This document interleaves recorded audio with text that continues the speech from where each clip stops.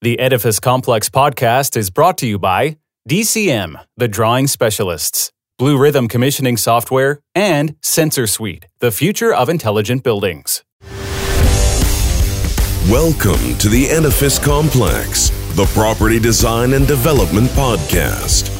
Let your hosts Adam Muggleton and Robert Bean keep you up with who is innovating and doing great work, perspective on the adjacent possible, and challenges to the status quo. I'm Robert Bean. Welcome to the Edifice Complex. We're actually on the spot right now because we've had a whole bunch of stuff go on, but we have a great guest today. I am here with my co-host, Adam Muggleton. Say hello, Sir Yoda. Hello, Yoda. So our guest today, so as you can see, Robert's background is quite a little bit different. Robert's out in the field. Don't know what field he is, but hopefully there's no cows. So he's out in the field. We're still going ahead because we got an important guest today and we did not want to reschedule her. So we got Tracy Jumper here today. Now, Tracy, I have been aware of for quite a while now. I've been stalking her like a crazy ex-boyfriend on LinkedIn. Tracy is a certified commissioning professional. She holds a Bachelor of Architectural Engineering degree from Penn State. Shout out to Bill Blunoff. Yeah, Bill, yeah, absolutely. Anyway, great program, great professor. Yeah. Tracy also serves on ASHRAE Committee TC 7.9 commissioning. And she's been specifically involved, and what she's on here to talk about today is the new ASHRAE guide on recommissioning of existing buildings. So we're going to talk to her about that. But there's more. It's like the ShamWow, there's more. Right? She's also been featured in USA Today, CSE's Mag's Top 40 Under 40. And she was recently named a top 20 woman to watch in HVAC by Engineers Systems Magazine. Now, there's a lot to live up to there, Tracy. Yeah, the pressure is high. Don't let us down, Tracy. We already kicked this off so smoothly. So, Tracy, I'll ask a question. So tell us your origin story. How did you arrive in front of us two mad idiots? Besides the LinkedIn connection, shout out LinkedIn, right? So many new friends because of that platform. It should be sponsored by LinkedIn. Oh man, origin story. I grew up. You mentioned Spider-Man and Peter Parker. And so I was a science nerd growing up.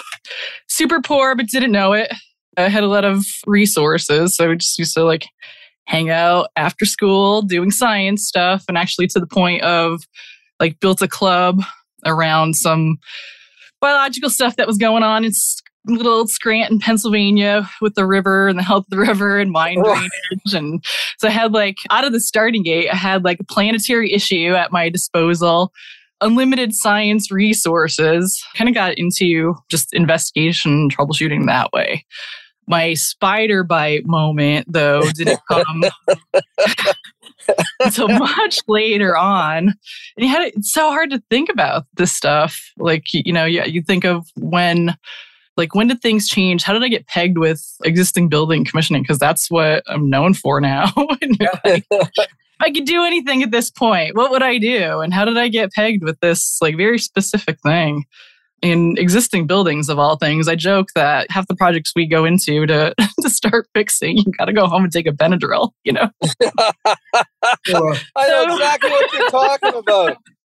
It's not easy, and we need so much focus there. It's unlimited work, right? So my bite scenario was I was talking at a Central Pennsylvania ASHRAE chapter meeting about existing buildings and got a call not too long after. And I was doing new building construction, doing new building commissioning.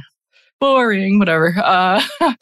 And got a call from a new friend or new would-be friend, Hershey. And they said, we have this issue with one of our buildings. And you talked about how existing commissioning is a lot besides energy. There's a lot of maintenance things that we go through in buildings. There's just upkeep that we don't have the resources for. So he's like, can you come out and check out this issue we're having? It has to do with the smell. So you go out there and it's this is not some chump facilities crew. This is baller, you're intimidated as soon as you walk in the room. They had brought me on as their expert to investigate this odor. And now, this is kind of a teaching moment that I use in all my classes now, but we have issues in buildings that are performance related, energy related, and sometimes it's like these weird things, right? We joke that you can commission paint if you wanted to. Right. But so it was like five-star facility, big convention center.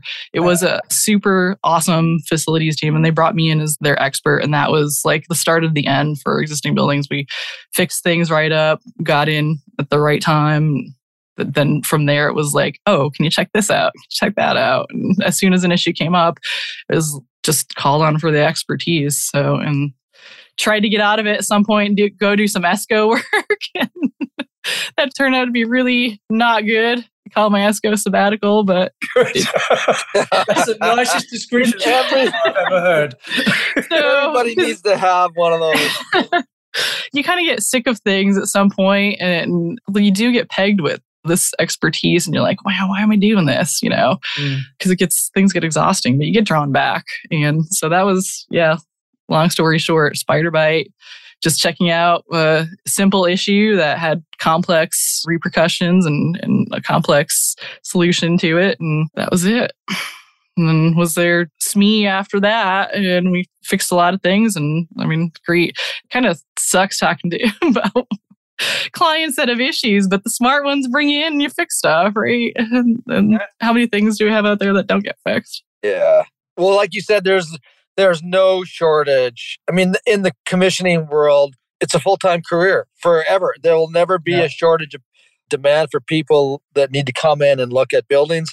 Adam, we've talked about this before, the multidisciplinary aspect of it. You have to have knowledge of the building sciences, and you have electrical and mechanical and architectural and interior. And those people that develop those integrated studies early on, they make great commissioning people. Commissioning people are systems thinkers, right? Because they're building systems. Whilst you need maybe to be a specialist like a mechanical engineer, you still got to understand how the other systems interplay with that, the other disciplines interplay. You cannot be a silo person and be a commissioning person. That is a recipe for disaster. Yeah, jack of all trades, master of none, right? That's kind of our gig. Yeah. You guys were talking about that last episode, and so my background is very like meant to be like broad study like that. So there are some weirdos like us out there that do the whole thing. You know, the program you did at Penn State, the reason I admire that and I admire Bill is that presupposes a building as a system of systems. You're looking at the architectural systems and the mechanical systems, right? Yeah. It's not just going, okay, you're a mechanical engineer. Do that calculus right now. You know, it's more... It's very Vitruvian. Yeah. Have you heard of Vitruvius? Vitruvius, yes. Are you joking? Yeah, no, he's right beside me. Going very well. I had a beer with him last week. I take him wherever I go. Well, but you're right. Like when I think about the history of even in environmental studies, right?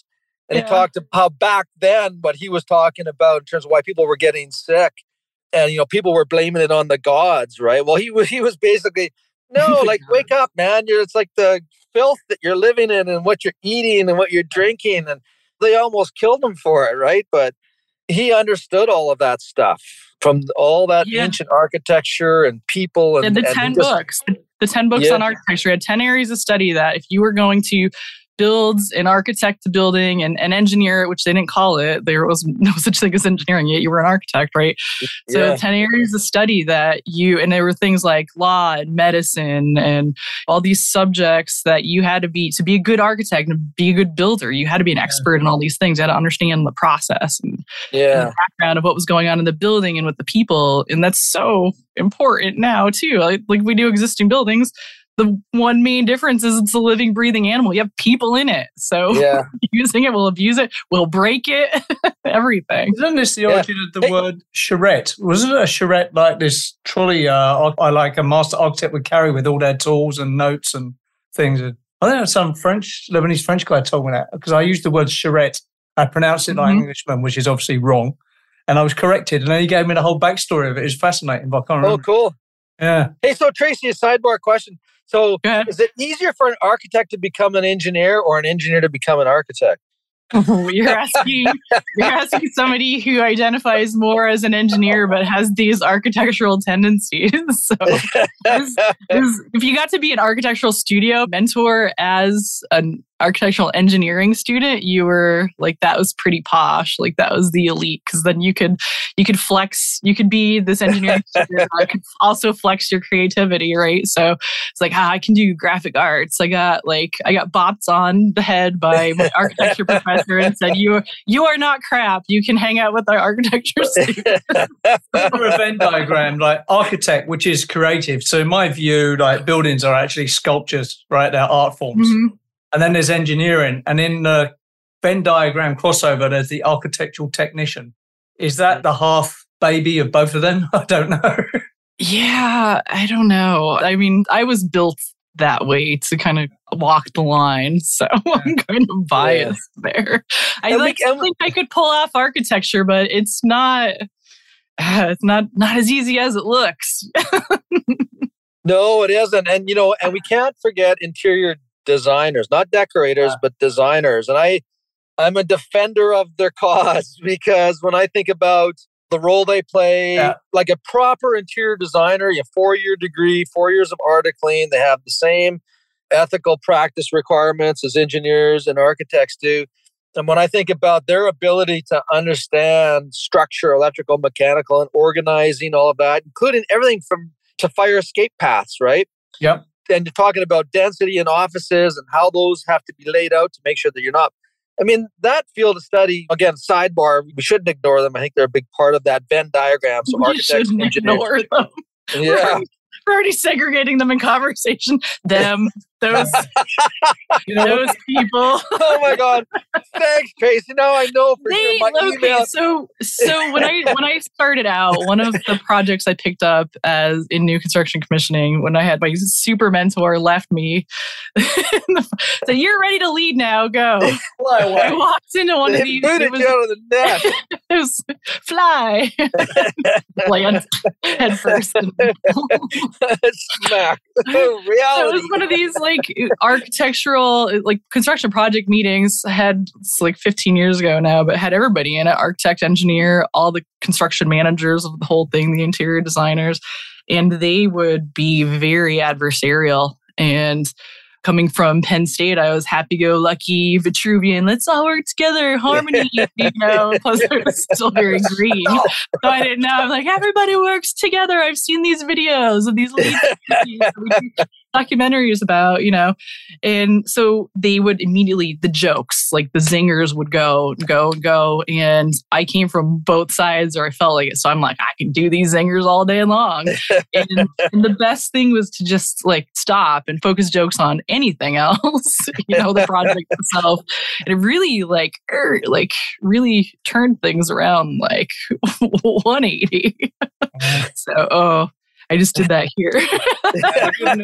Brought things to a halt. No, it kept things going smoother. It's not be so adversarial. Because the architect, whether we like it or not, leads our processes, locks in our fees. So there's another podcast that we can do. Right. I have So to go down that rabbit hole. So love architects. We love all of our.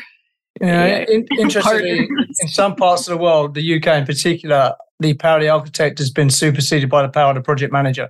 Yep. And that's probably the future in North America. North America tends to lag sort of good practice by one generation. I'm allowed to say this. I'm Canadian, so don't get upset, everybody. Right? But that's the reality. You're going to make me choke. Take us to your leader. It's an architect. So. But the good news for ASHRAE in particular is that you came down on the engineering side of the line, right? Rather than the architectural side. Rather than sales? I'm just kidding. Let's talk about that. So before we get on to ASHRAE and existing buildings, you're a top 20 woman to watch in HVAC. You're a top 40 under 40. How are you doing all this? There's some good, you've either got a good PR person or you've got Ari Gold from Entourage working for you. How is this all happening? I think passion is contagious.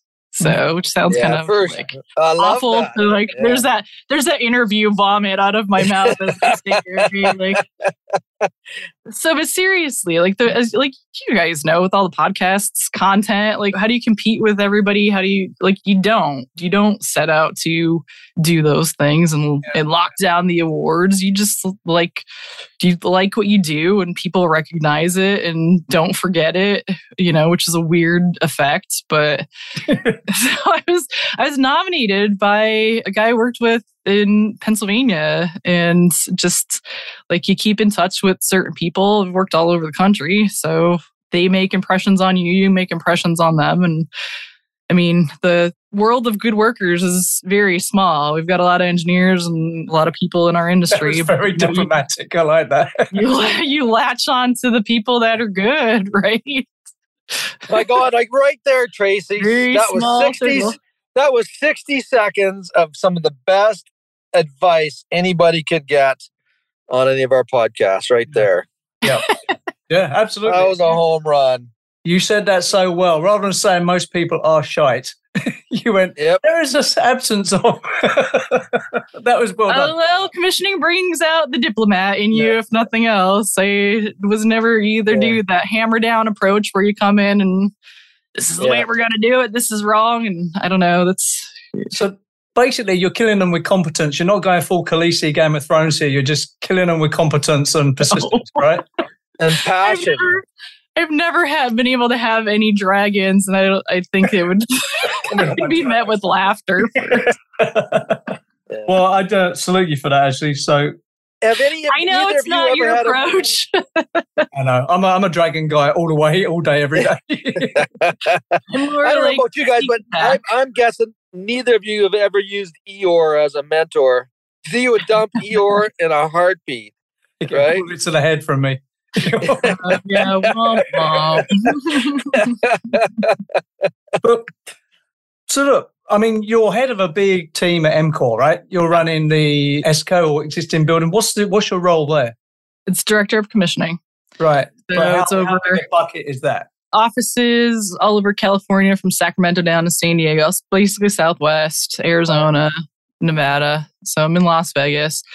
20 plus offices because we have a lot of little branches and things. So a lot of people. We have 1,000 people in the company. And our commissioning army is made up of a bunch of technicians. We work a lot with engineers, but it's a little conglomeration of using what you got, right? Using the talent that's already there for the process. So we identified that it was bad business to come in and add another layer to anything, but we want to maintain the oversight. So yeah, we have a pretty big crew of people I don't directly oversee, which is, if you could do that. You like that on top of the hat, right? Yeah. Okay. The Edifice Complex will continue in just a moment. Can you find the drawing and supporting documents you need in less than a minute? Now you can with Echo. It's simple. Just type what you're looking for and press enter. Echo knows your building. Speak with a drawing specialist today. Ask about our special offer of painless onboarding plus 6 months free with Echo. Visit podcast.thedsoffer.com. That's podcast.thedsoffer.com. And now, back to the show. So you're competing with Myers Marcus at Stantec, that sort of thing, right? Yeah, we don't run into each other. So we're a mechanical contractor. I should have said that to begin with. They're professional services. I actually don't know what they do on the service or the labor, the installation side, but that's what we do. So MCOR is like a turnkey contractor? Yeah, basically. Right. Okay. I didn't know that, actually. Yeah, and they're kind of great weirdos too in the industry because my bosses, when we got together, they identified some quality control issues, things that we probably all complain about pretty regularly. Some gaps in the process, some gaps in there's too much overlap or not enough when you're coordinating different systems. So they saw that with chiller plants and automation people versus HVAC people and putting all that together. So they're like, we need to insert this commissioning process somehow. We don't know how. So that's where our conversation started. Well, that separates them from the pack because there's not many contractors who would even have that thought, let alone follow through. So, yeah, totally. It's an uphill battle for sure. even internally to kind of grasp, wait, what are we doing now? It took a little bit to get rolling. And now we're kind of cruising. So it's nice. I can take time and do some podcasts. Yeah. So Tracy, as a mechanical contractor, and obviously you guys, 1,000 employees, you're doing commissioning on your own projects, but do you also sub your work out, your services out? So existing buildings, right? No two projects are alike. So we run the whole gamut. We work with third-party commissioning providers. So we do have third-party jobs on bigger renovations. We do have things where we just have clients that say, let's check this. Let's, before we introduce this new automation system, let's see how the facility's running and let's do some testing. And, we don't do dedicated. We don't want to be a commissioning provider, right? That's different. That's its own thing. I had a bit before being on the contracting side. You don't ever want that to compete. So very, very strictly, it's kind of like engineers when they try to do commissioning. It's like, are you doing engineering or commissioning? It kind of discredits your main gig, right? Yeah, there's a conflict. Yeah, so that's why I was asking the question. Yeah. Yeah, we don't want to sub out like that. I'm very strictly against that because short term it works. It's nice to get some big contracts. You can lock down $500,000 commissioning contract and that looks good on the books and you get a couple of those and you think, if we just stack these, but then you start to take away from your tens of millions of dollars kind of jobs, hundreds of millions of dollars. Yeah, that's a very good point, actually. Mm-hmm. So existing building commissioning, before we go into the ASHRAE stuff, let's just talk about that. So commissioning is not well understood at the best of times, and existing building commissioning is even less understood. So I have multiple clients who think existing building commissioning is an energy survey. Yeah, it's tough to explain because it's existing buildings, right? They're but they're just around. We have the buildings to work with. They're just there all the time, right? So why isn't there, as I'm sitting in a building, why am I not doing, working on it or improving it or thinking about it? Do you think it's hard to sell it as a concept? Because I think you got to sell a process to get people to understand it, right? But you go into most buildings and go, we're doing an energy survey. Let's change the lights, Let's change it to LEDs. Every energy retrofit, every commissioning existing building commissioning job, 80% of them end with a lighting retrofit or a chiller change. End.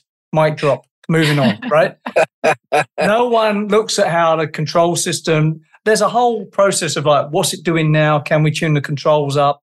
Yeah, it's kind of driving those conversations. So that's the hard part, right? Yeah. I teach existing building commissioning. We put this standard together now. So standard is super minimum. What if you told me how do you define existing building commissioning at minimum? What is that? So that's what the standard is now. We actually wrote it down, which is great. That's good because that's what was necessary. Not easy to define because it's at the absolute minimum, what can you still do and call it existing building commissioning?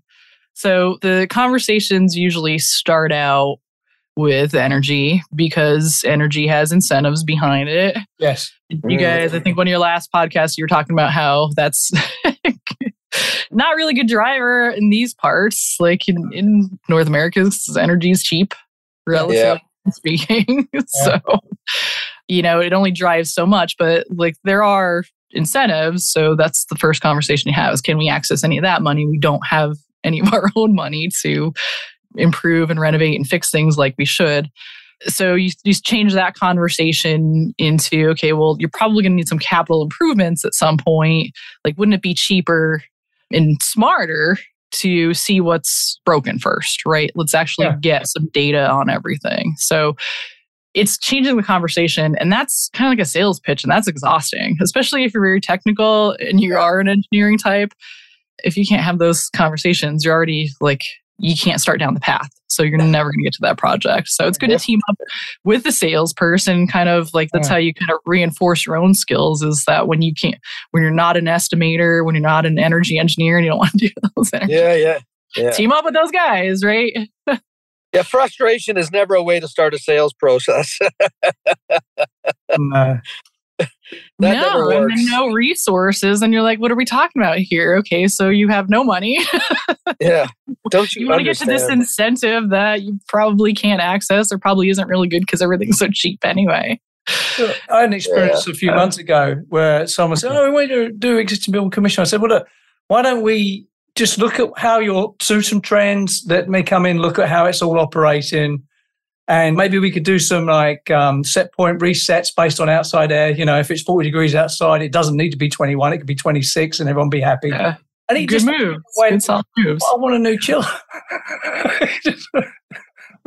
He wanted me to make it. Can we buy down these windows based on some control scheduling, like pre-programming? Yeah, I mean, you can do that. It's good. It's good to bundle for incentives, right? Now we sound like a insurance commercial. And then it turned out there'd been someone like staring at the BMS, but not really playing solitaire for 20 years. And like, nothing had been done. You know what I mean? So the list is long, right? And then, I mean, the kicker all the time is just get the conversation going in the right direction. It's like, okay, you think you want energy, but you have all these issues, and let's get everything straightened out. Like, this is your chance. And really, the barrier to entry is just have the conversation. Like, it doesn't take that long. Yeah. Like it's like thousands of dollars or maybe tens of thousands if you've got a giant complex, but like it's really easy, like, and really inexpensive to do the actual like investigation and get the data. And what that gives you is a report that you can hang your hat on. If I thought something was wrong, I'm not suspecting anymore, right? So I have something I could sell and pitch conclusively to somebody else and get the money for, like, here's the things you have to fix. There's not millions of dollars, but we can do like these improvements. That might be a little bit of money here, a little bit of money there, and it might add up to that over time, but you're doing it in a smarter, more palpable way. Things that you got the baseline. You need that baseline to refer to, right? Like, this is where we were. We started. You need your starting point. Yeah. Am I good, better, best? Where am I on the chart? And that's not a bad way to, when you're reporting, like, get creative and put, you think of like when you're buying software or when you're buying anything on the internet, like, what features does it have? Do I want good, better, best? Where am I in this whole process? What does my equipment look like? Can I settle for good and live off of that for a while? Does that satisfy my needs? So green, yellow, red, that's it. But usually you don't have a good picture of that until you measure stuff. So ASHRAE, like, in certain areas like thermal comfort or certain things are very strong in. Their guides are almost like standards bordering on code. Do you know what I mean? Super polished. Yeah, they're written for that. Yeah. Blow the cobwebs off it and no one knows about it. So if those are two ends of an extreme, where does the existing building commissioning standards fit in that? Are they well known? So first of all, it'll be standard 230. Right. So the commissioning process for existing buildings, when I was looking that up, it's a culmination of a lot of guides and resources and professionals from all of I can't remember how many certifications you said that we have for commissioning. 16. 2 years ago, I checked. It was 16 alone in the US. That's just the US. So wow. I don't know if we have representation for all 16, because a lot of those things don't address, a lot of outfits don't address existing buildings particularly. But as representative as we can be, and I do feel that it's Special Projects Committee 300 that runs this, which is a subset of the original TC 7.9, and then now I'm like ASHRAE numbers, blah blah blah blah blah, right? So just sitting on the committee to give you perspective, it feels pretty balanced. I know the committees ideally, when you have a standards committee like that within ASHRAE, they're meant to be balanced. You can't have too many people from a certain company or academics or private or whatever. So like ideally, that's what it's supposed to be. Doesn't always happen, as we know, if you've sat in some of these meetings. So it's not exact science. We can only, you can only do what you can do with the resources that you have sometimes. Yeah. But this is pretty balanced. Initially, I was frustrated, just the same as we have in the industry, is that you have a lot of people claiming they do existing buildings. They're like, just apply the new construction process. And you're like, wow, you've never been in an existing building. Like, sure, okay, try to walk in an existing building the same way, especially like ones that really need a commissioning process in place and need to be meticulous, like mission critical, where there's like layers of security. Like, okay, walk into that place the same as you can in a new construction project. Tell me how far you get. You might get on the front lawn. That's it. And then there's just talking over all the complexities that come with the building in use and production facilities and all that. So I was frustrated that it seemed like there were a lot of new construction people that were in those first meetings, and you sit and you're like, this guy's never done an existing building commissioning project. You know, it's like, what designers? What are you talking about? There's no designers in an existing building. There were. You could argue that they might still be around, but that's not how this works. You know, you don't count on that. So it's completely different. So I think that washed out of the first couple iterations, and they're true solid experts in that now. So, I mean, if you take one example, like we'll take, for example, the U.S. military, naval, whatever. I mean, all the divisions and all the locations around the world, and how, I mean, Adam, this is your area. Yes. The lack of inconsistency in design, whatever the local practice was for architecture, engineering, electrical, mechanical. I mean, it's a smorgasbord. I mean, it's just everything. I used to do a lot of work with the Corps of Engineers on different bases around the empire. Okay. Classic American, right? And the Corps of Engineers are really good at standardizing things, right? And trying to keep delivery like wherever they go. But they would struggle because, one, they were forced to work in metric outside the US, which was interesting for me. It's hilarious as well. But they did it, right? They recognized that. Yeah. But also, in the commissioning specs, they used to have these little translation boxes. So they specify like NEB and ACG and TABB. And then they'd have these little explainers about the differences between their specs and their requirements. This is how messed up our industry is, right? But when it comes to existing buildings, God knows how you deal with that. So the committee you sit on overlooks all the commissioning standards, right? Yes. Yeah. You've been particularly involved in the existing building standard, right? Yeah. Yep. So let's talk about that, because what I was really glad to hear you say, what you've managed to do in this iteration of the standard is like lay out what's the basic, like what are the steps, what are the requirements? Because standards that don't list that out, that subsequently get specified, are horrendous. So at least if you've got this being specified, then there's something people can follow along to and bid. Am I right? Yeah, it's super dangerous. You get into conversations about how you kind of try to anticipate how it's kind of like naming a baby, right? Which I have no experience in, but I always think of like how difficult that is to like, how is this name going to be? You know, what nicknames are going to evolve out of this? Is going to be representative of this little person. It really does. So we have had discussions like that about how will this go down in LA, and how will this go down in the Midwest and New York and all over the rest of the world. How will this standard be abused? And what we don't want to go over the top with it. We don't want to say what we should do ideally, because that's not going to happen. It's just not going to happen. You just can't do it. But we do want there to be this minimum version of this process that people do to make sure that there's some kind of quality control, measurement, some kind of a little bit of meticulousness to our existing building management process. So there were a lot of conversations about local jurisdictions, how it's going to be handled, and trying to come up with an average of all that is not easy, because just cities versus countryside are completely different. Yeah. And there are a lot of local laws already that would start to cite this immediately off the presses. So it's a lot of pressure. Yeah. I mean, so we did have those discussions. Yeah. Sorry, mate. Our listeners need to understand that we had Jerry Udelson on a couple of times. And he was talking to, I think, Adam, there was over 600 building programs green around building certification programs in the world. LEED is 100.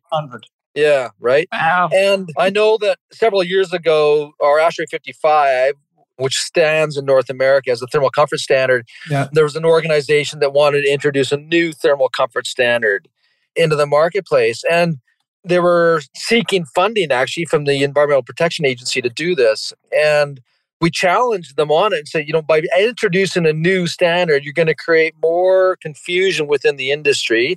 And we looked at their draft version of their standard, and there was no way it was as comprehensive as the ASHRAE standard was. So what we end up seeing over a period of time is if that particular segment that was catering to that new standard, is it would degrade the messaging within the ASHRAE standard. Oh, yeah.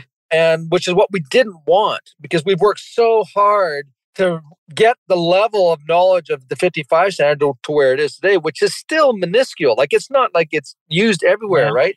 The last thing we needed was quicksand underneath our feet, and then all of a sudden it's done. That's gone at all, yeah. Yeah, right? So Trace, I feel for your guys' committee, and having been on ASHRAE committees for a long, long time, the efforts that you put into that document is huge. And to get it to where it's been reviewed and gets published, and now it's out there. It's not out there yet. We haven't seen how it's going to be received. Well, right. So and it's through the public review process and onto publication. So that's where we're going. So we will see how it goes. Yeah, so you're going to be entering a field where there's other commissioning documents out there. Adam, and you're the whole, your brain, what's between your ears, Adam, is like the holding basket for all of those things. I don't know about that. It's more like a chaos monkey in my brain. But so this is really important for our listeners to understand. It sounds great. Oh, I'm on the ASHRAE committee and I get all the kudos for that. It's actually work. And ASHRAE is ASHRAE has outsized influence outside of North America. Like I've worked in 21 countries. There's ASHRAE documents specified everywhere, right? Yeah. So it actually does matter. You've got to strike that balance between not being dictatorial, but being enough to be right. That is a really hard line to find. Yeah. Does the new document coming out, what sort of language does it use? Does it use shall or should, or I hate should? So should and may, you may as well just put don't do it, right? Does it use the word? It's actually, so off the top of my head, it's I've been out of the document. Like you on the head. You're trying to think of like standard. So it's standard because it's a minimum. It should be should, right? Like this is like the minimum basis. If you're not sticking to the standard, you're not doing existing building commissioning, right? Yeah. That's the definition of it. And I mean, a lot of code. The least amount of what you can do. I mean, one of the things that we look at in terms of within ASHRAE and the codes is if that standard is going to get adopted within the code, then it has to be in code language. Yes. Thou shall. Whatever, right? Shall, yeah. Is that code then in shall? Yeah, right. So if you think about 62.1, which is in code, like it's in the National Building Code of Canada, and of course it's referenced in the US and various codes, then that language is written differently than, say, standards that aren't anticipated or there's no demand for them to be in codes at that particular point in time. So a lot of it's pressure, how a standard should be written. And that pressure comes from industry. Well, if someone says, well, the ASHRAE commissioning for existing building standard ought to be in code, then the committee will be challenged or charged with changing the language of the standard. Yeah. And that process, and I've sat in those processes on standards before, and it is adversarial, because now... Because you know where it's going to be used, and you know what absolutely. The monetary repercussions are, and you can see who can benefit from certain things, And the legal liabilities that are associated with it, when you start demanding people do stuff. But again, like for our listeners, this process of writing a standard, just to write a standard is huge. It takes a long, long time because it goes through a really rigorous process. And there's a reason for that, because we're looking for a high quality document. Yeah. And when that document gets used, as Adam, as you pointed out, gets used around the world, it's got to be able to stand the tests, right? And that is the local demands on that information and how does it apply locally. Yeah. And then if you take that standard and you say, okay, well, now there's a demand from society or within industry that we ought to see that in code, that just elevates the requirements within that standard. And ASHRAE have done a great job around the world for it. So have ISO and other organizations that write standards, right? But it is not an easy thing. And ASHRAE does take a lot of heat for taking a long time to do stuff. But you think about a lot of our standards have been around like decades, And they get used, right? And they will be tested in court. Yep. Absolutely. Yeah. It's such a long process. I can't even remember. So the last time I edited something, like we went through public review comments, but the last time we edited the base document was more than 6 months ago. Yeah, so it's been just through the editing ringer since then. So this is why I'm always impressed with NFPA. They update everything every 5 years, and it's on the nose, just boom, boom. Yeah. Boom. They must have a tight team doing that. A cool thing about this committee, and the reason has a special projects connotation, is because it changes so rapidly, and it's still kind of newish, that it's on continuous maintenance, like boom, boom, boom, boom, boom, which is still like months or like to the half a year point. But It's one of the few that are just like on like constantly changing like that. It's set up a little bit differently than some of the other standards and guidelines. And the other thing to understand about ASHRAE is, there is a cultural aspect to it. It's a North American culture, right? It's written around North America for North America. It just happens to be exported all over the world, right? But, in certain, let's call them frontier markets, if you put the word should in, well, I should be married to Beyonce and a billionaire, and I'm neither of them things, right? So, if you're in a frontier market, you've got the word should, may, might, unless it says you must do it or I will kidnap your children, it ain't getting done. You know what I mean? It's just not getting done. Good suggestion, right? Yeah, it's just a suggestion. Next. On time. Well, before this, we didn't even have the suggestion. So that was, that's the main thing is why did we not have this a long time ago? Why was this not first, And because it's a wild animal, right? It's fingerprint and it's daunting.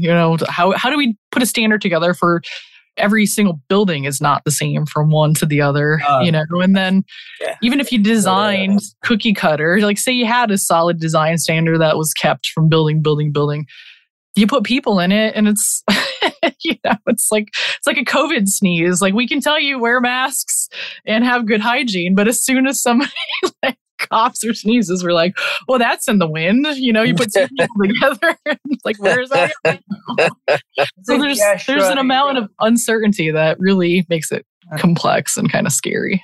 I think the ASHRAE energy audits, like audit 1, 2, 3, the way they scaled that up and made that sort of generic applicable, that was quite a nice line they threaded there, I thought.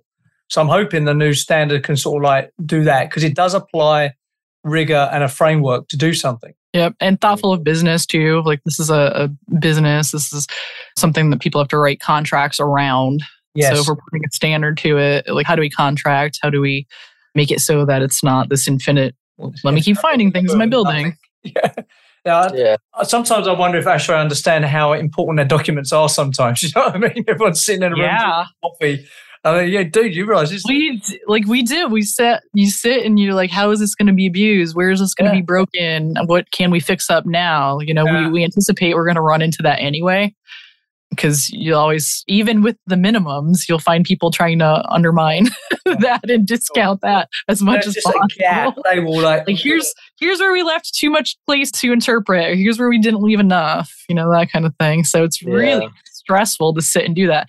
And then the catch-22 of that is that you have the people that are like technically the best at what they do on this committee. So they're not operating to minimums. So you kind of have to force yourself to say, like, if I had to do this with the least amount of things possible and the least scope possible, how do we put the outline of that together? And you're like, I would never do that. I'm on an island. Everything has to be brought in by boat. What's the minimum here, right? That's great. What's the one book you take? What's the one thing? What's your one item? Yeah. Yeah. Well, if you think about it, and I've used this before in our seminars, is that, in case you talked about, like in terms of cookie cutter designs and standardization, we just take a step back into your conversation there. What our audience, if you're not familiar with the process or the industry, if you got on to a continuum, right? And you looked at, and you said, okay, well, today we're going to go into an existing building and it's going to represent this.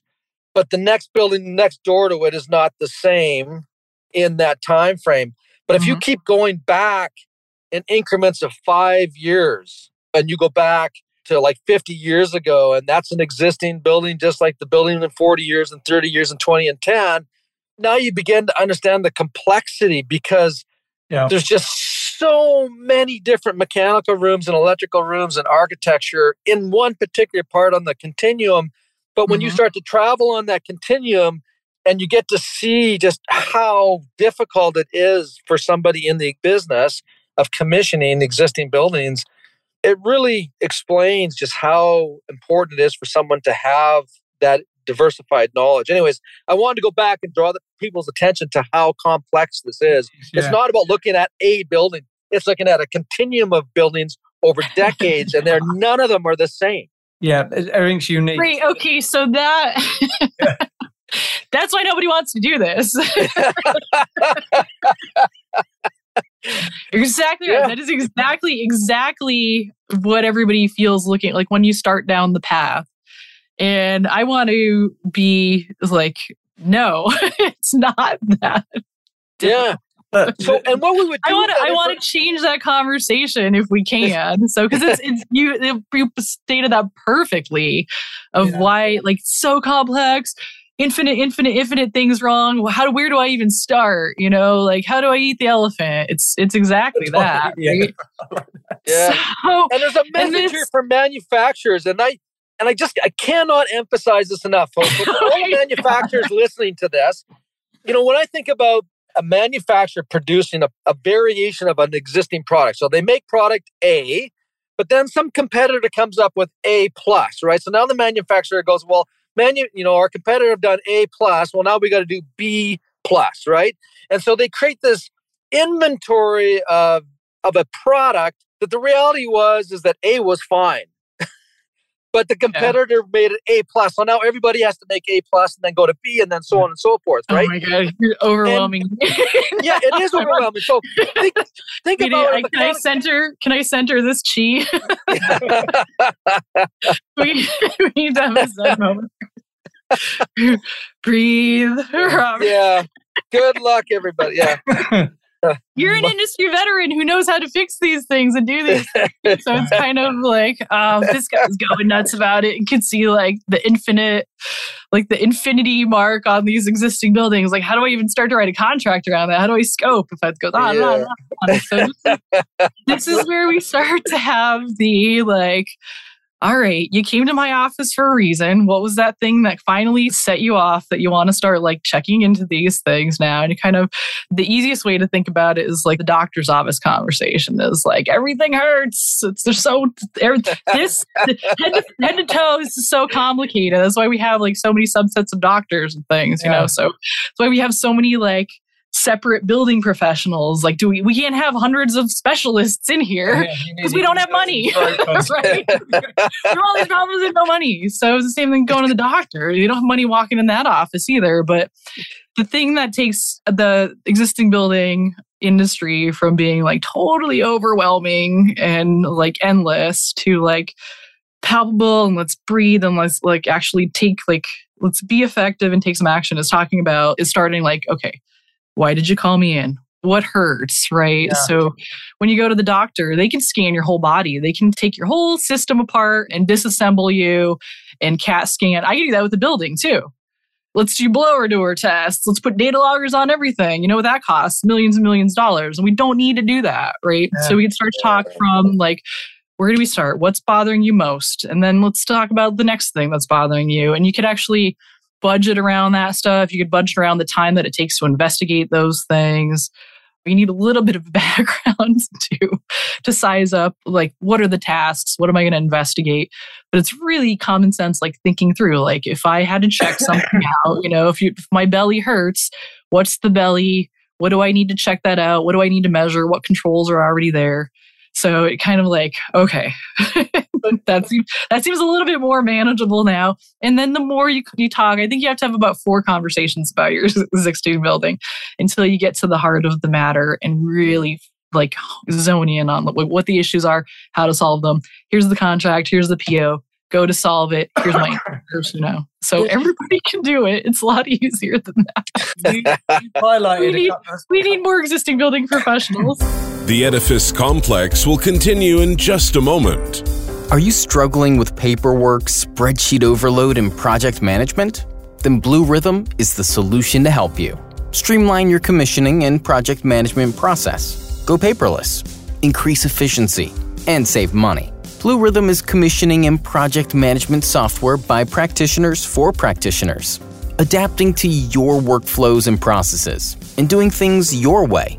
Blue Rhythm provides painless and fast onboarding by bringing your existing workflows, forms, checklists, and issues logs into Blue Rhythm for you. You can use their pre-built templates to customize your commissioning workflows. And Blue Rhythm can fully handle the transition from your current software platform. Blue Rhythm is secure, scalable, and reliable, backed by amazing support, and accessible 24/7 on any Windows, iOS, or Android device. Why are you still using paper and hard-to-control spreadsheets? Start your free Blue Rhythm account today at bluerhythm.com. Are we there yet? Yes, we are. The future promised real-time monitoring and control of our buildings, and now that is a reality with SensorSuite. The only question you need to ask yourself is, how much energy and water is my building wasting each year? SensorSuite will do the rest. With SensorSuite solutions, any existing building and equipment can be retrofitted with smart sensors and controls that generate an industry-leading high-resolution data feed, unlocking a level of operational optimization and visibility across your entire building portfolio. This allows analysis and targeted interventions that turn old analog buildings into intelligent, energy-efficient grid resources, allowing monitoring and control at your fingertips through Apple, Android, and Windows devices. Make a difference to the environment and start saving money today. Go to sensorsuite.com or call toll-free 1-855-773-6767. And now, back to the show. There's an inquiry, right? It's like the 5 whys. Well, why are you here? Well, my boss is going to fire me. Why is he going to fire you? Well, the building's too. Well, why is the building too? You know, you have to go down this ladder of whys. But the other thing it can be very therapeutic too. Exactly. Yeah. The other thing that's really clear is client management and communication skills are key here. Right? Oh yeah, totally. Yeah. So, Yeah, Adam, someday we're gonna do a podcast on that with the communication experts. You know, Tracy, I mean, you're infectious. Like, people will listen to you, and we'll see.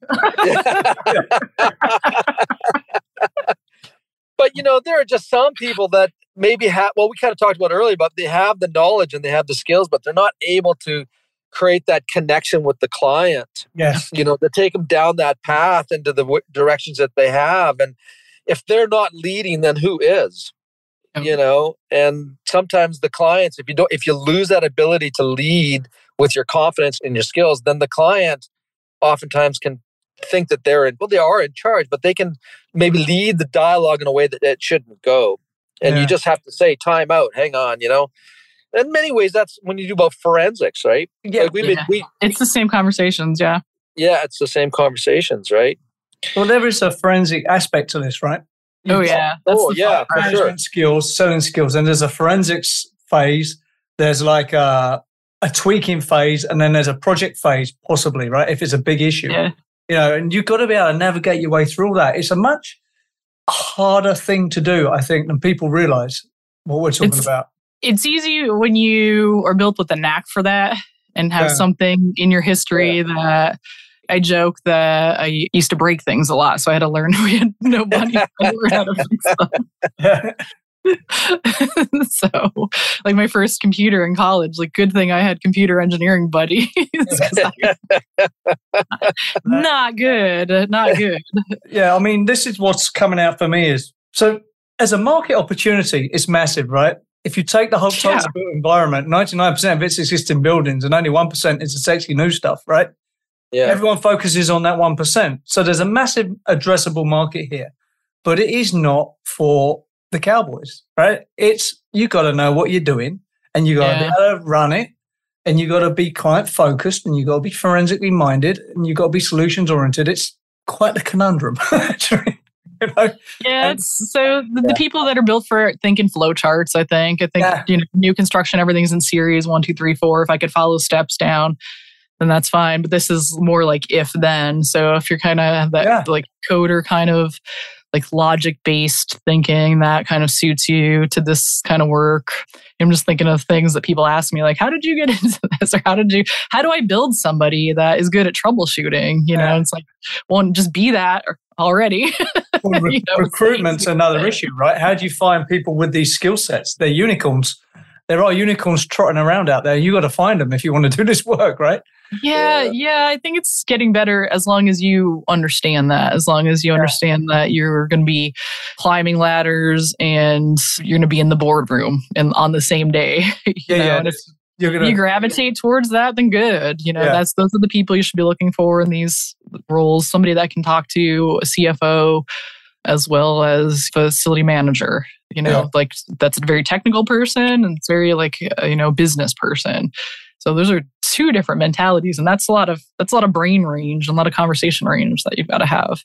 But that in itself is its own thing. Like I like to do that. I like to jack of all trades. That kind of thing. Well, you got to think on your feet, that's for sure, because you're stepping into a battle zone and lots of things going on, and you got to be able to get the noise pollution that's around you. Oh, yeah. And it's huge. You got to uncover agendas, right? Yeah. We're getting close to the end. I got one more question on the new standard. So were there facilities managers as part of if I'm doing a commissioning standard for new construction, probably no FM people there. Were there FM people involved in the production of this? I mean, everybody's backgrounds are kind of varied. They're mostly commissioning professionals, though. Okay. So, and I think we advocate for the facility manager a lot. So I think we feel like we cover that ground. But it's a matter of bringing those people to the table that, as ASHRAE members too. So they've got to be the membership. We needs to bring that expertise forth. So it's difficult to find commissioning providers. It's difficult to find existing building commissioning providers. It's super difficult to have somebody sit at the table and have the expertise or weigh in for the standard who's existing building, existing building commissioning facility manager. We do though. So it's a lot of university representation. So thinking about it now. So we do have facility engineers and facility managers at the table. There's only so many of us of all backgrounds. But we do. Okay, so we're coming up on time. We normally finish with a couple of quick fire questions, and then so no phone a friend, no lifeline. You want to go first, Robert? Oh, you didn't say it was going to be a test. Go ahead. You want to go first, or should I, Robert? So, as we kind of alluded to at the beginning of the introduction, I'm actually on site. We're dealing with a flood damaged building here. So Tracy, existing buildings, right? This building has to be part of it demolished and then rebuilt. If you get involved in existing buildings that go through damage and there's a recommissioning process, where do you start? Tell me, because I have to after this, I'm going out the door. I'm going to be entering You've got to see, though, with water, immediately, if you could see the damage, you've got to remove that part of it. Yeah. So, like anything mildewy, anything that's got water stains on it, you can only abate so much. And as long as you got all your hard surfaces can be cleaned, right? Bleach goes a long way with that stuff. And I did a lot of work with flood protection back in the Northeast. So, water, you got to remove the wet parts. Yeah. Anything, fibrous, out, chuck it. Anything hard, non-porous, clean it, and then go from there. But we've got dehumidifiers in here now. We've got UV lights in here now, and we've got crews that are going to be removing. So with that stuff, anything that has mildewy, any kind of damage on it should come off. And if it can dry up, even with the UV, I mean, you've seen like the bio gunk fall off a coil. If it doesn't come off, you got to get rid of it. So there's no way around it. So I hope your assessment isn't too large. So if you see me posting pictures from the hospital, it's because my mask system failed and I inhaled a bunch of stuff and I reacted. And I'll tell you about it later. Hammer and a checkbook is all you need. Hammer it all out and write a check. There you go. Wisdom on mold remediation or water remediation from Tracy Jumper. Yeah. Let us Thank know. you. Cut it out. Right?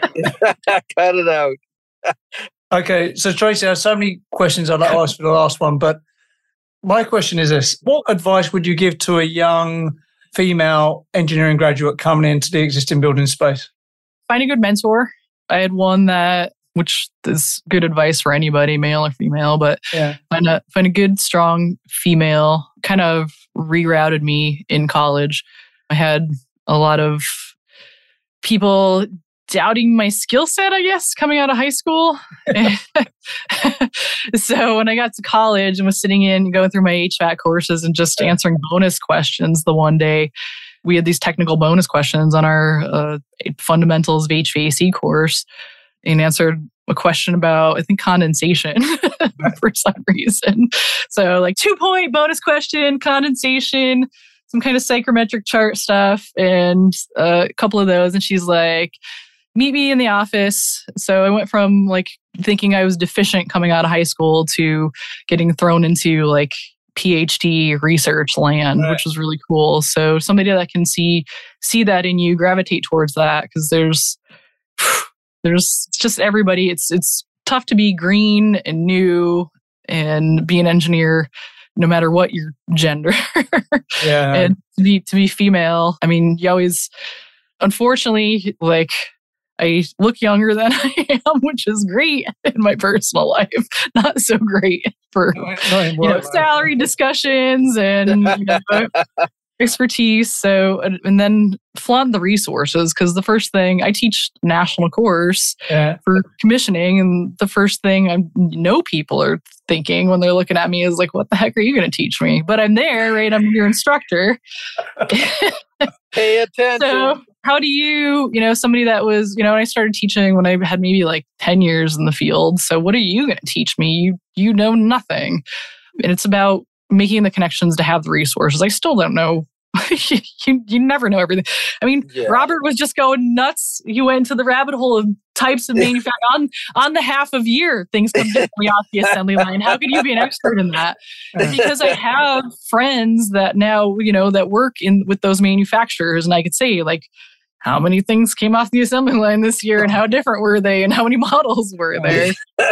So use those resources, and don't be afraid to flaunt that. Like, I don't know everything, but I come wielding thousands of people behind me. But these are my resources. These are my go-to, my lifelines, and that's what makes me good. Is not knowing anything. Really, is just making sure that I have the place to go to that has the end-all, be-all answer for you, or the people that can figure it out. You're an expert on experts. Yeah, this is the best way to go, isn't it? Resources. So, just to wrap up, then, another accolade that we haven't really spoken about is you teach. You teach a course. Just tell us quickly about that. Oh, yeah. So we have the Building Commissioning Association has a 4-day course. They do 2 days on new commissioning and 2 days on existing buildings. And it's been tough over COVID, because it's like this, where you're just virtual. And the benefit of that is being in person, telling those stories. Yeah. Very Socratic, like, just you learn from the cases, right? So you can go through, like, tell me another story. And those people, I tell them, take those stories and make them your own now. Yeah. But it's a long 2-day session, and we go through everything existing buildings. Is that a pre-certification exam course or just a general course? Well, none of them are, because I think, so if you have an ANSI certification, the people that teach, there's only certain people that can put the questions together and see the actual test. So you can't, like, those teachers don't technically have the answers. However, do have the certification and do remember some of the testing and can, I mean, the idea is to test as a commissioning provider, right? So we make sure that you're refreshed as here's all the things you should know to be best in class commissioning provider. Yeah, it certainly doesn't hurt doing the course, right? If you want to become a certified. No, it's a good refresher. It's kind of funny though, because commissioning provide, like, we're write your answer out. We're not ABCD multiple choice question kind of people. So we do. It's kind of funny to see people go through the ringer and take the test multiple times, and you tell them, like, probably has nothing to do with your job. You probably just bad test taker and the standardized testing. So it's kind of. Just seeing people write out long form on paper would be hilarious, quite frankly. So, you don't see that very often, do you? Yeah, so there's... And then just to finish off then, so what is the name of the new standard and when does it come out? New standard is ASHRAE Standard 230 is the standard commissioning for existing buildings. And it is in publication now. So typically when things have been voted on and have gone through their public review sessions, which we've had, so the content has been out there. It's been technically available and reviewed by anybody who wanted to review it. And now it's actual in the printing process. So hopefully for the winter meeting in Atlanta in early February, right? End of January. So Q4 this year-ish. Yep. I mean, that's as precise as you can be when there's a big organization like ASHRAE. I know. It's such a polished process, and just, I ask questions being on the committee, like, when will we have this? And it's kind of like, here's the timeline, and here's the period of time when it will be released. But that's all right. That's good. I mean, the end is in sight, right? We know it's coming out probably. And it's so I think cool. The industry needs it. It's going to be an important one.